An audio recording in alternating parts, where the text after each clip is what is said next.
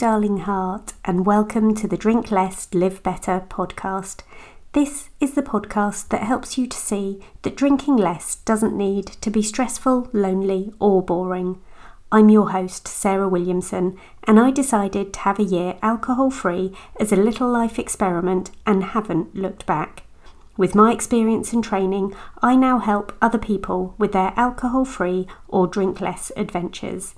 You can find out more and sign up to my 5-day Drink Less challenge at drinklesslivebetter.com.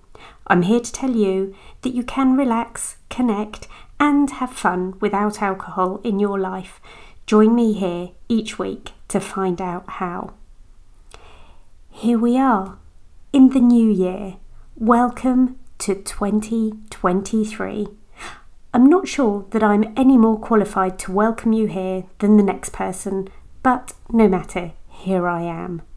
Let's pretend I'm on the doorstep of this new time, place and energy. I'm here to tell you that we can thank 2022 for all it gave us, kiss it into the past and choose to softly move our gaze forward. Now, I'm the first person to say I do not love a New Year's resolution. I'm also not big on thinking of massive goals to achieve or really even intention setting. I do, however, have a few winter activities I like to look at, ready for thinking about the year ahead. Now, first of all, I'd like to point out that none of this has to start on the 1st of January, or indeed in January at all. A year ahead is a massive 12 months of possibility, and sometimes when we try to force something to happen on or from a particular date, we're met with resistance and it doesn't happen, and then we get deflated. So I urge you, if here we are on the 4th or 5th or 6th of January, having not quite started the thing that we set out to do, that's okay. Probably one of the biggest experiments or challenges I ever set myself was to stop drinking, and my start date for that ended up being the 8th of December. There's nothing special at all about the 8th of December.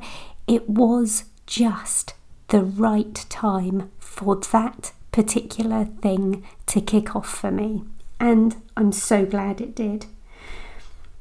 Don't think about whatever it is that you want to bring into your life having to last all year long. Just start it for today, perhaps for this week, perhaps for the rest of this month, and see how you go. If you've got a list of things that you'd like to achieve, please don't think that you have to start them all at the beginning of the year. Maybe it's really worth spreading your year into quarters or months. Think about something you might like to add in January, something you might like to take out in February. Make your year a holistic year of different achievements, goals, ambitions, whatever it is that you want for the end of the year. You'll end up in a better place if you've done plenty of bits of the different things and aren't getting worried about achieving none of the things. Have a think about who you really want to be, and then break that down into monthly ambitions as well. It is okay to have a long-term vision if that's what you really want. Do dream big. Go all in.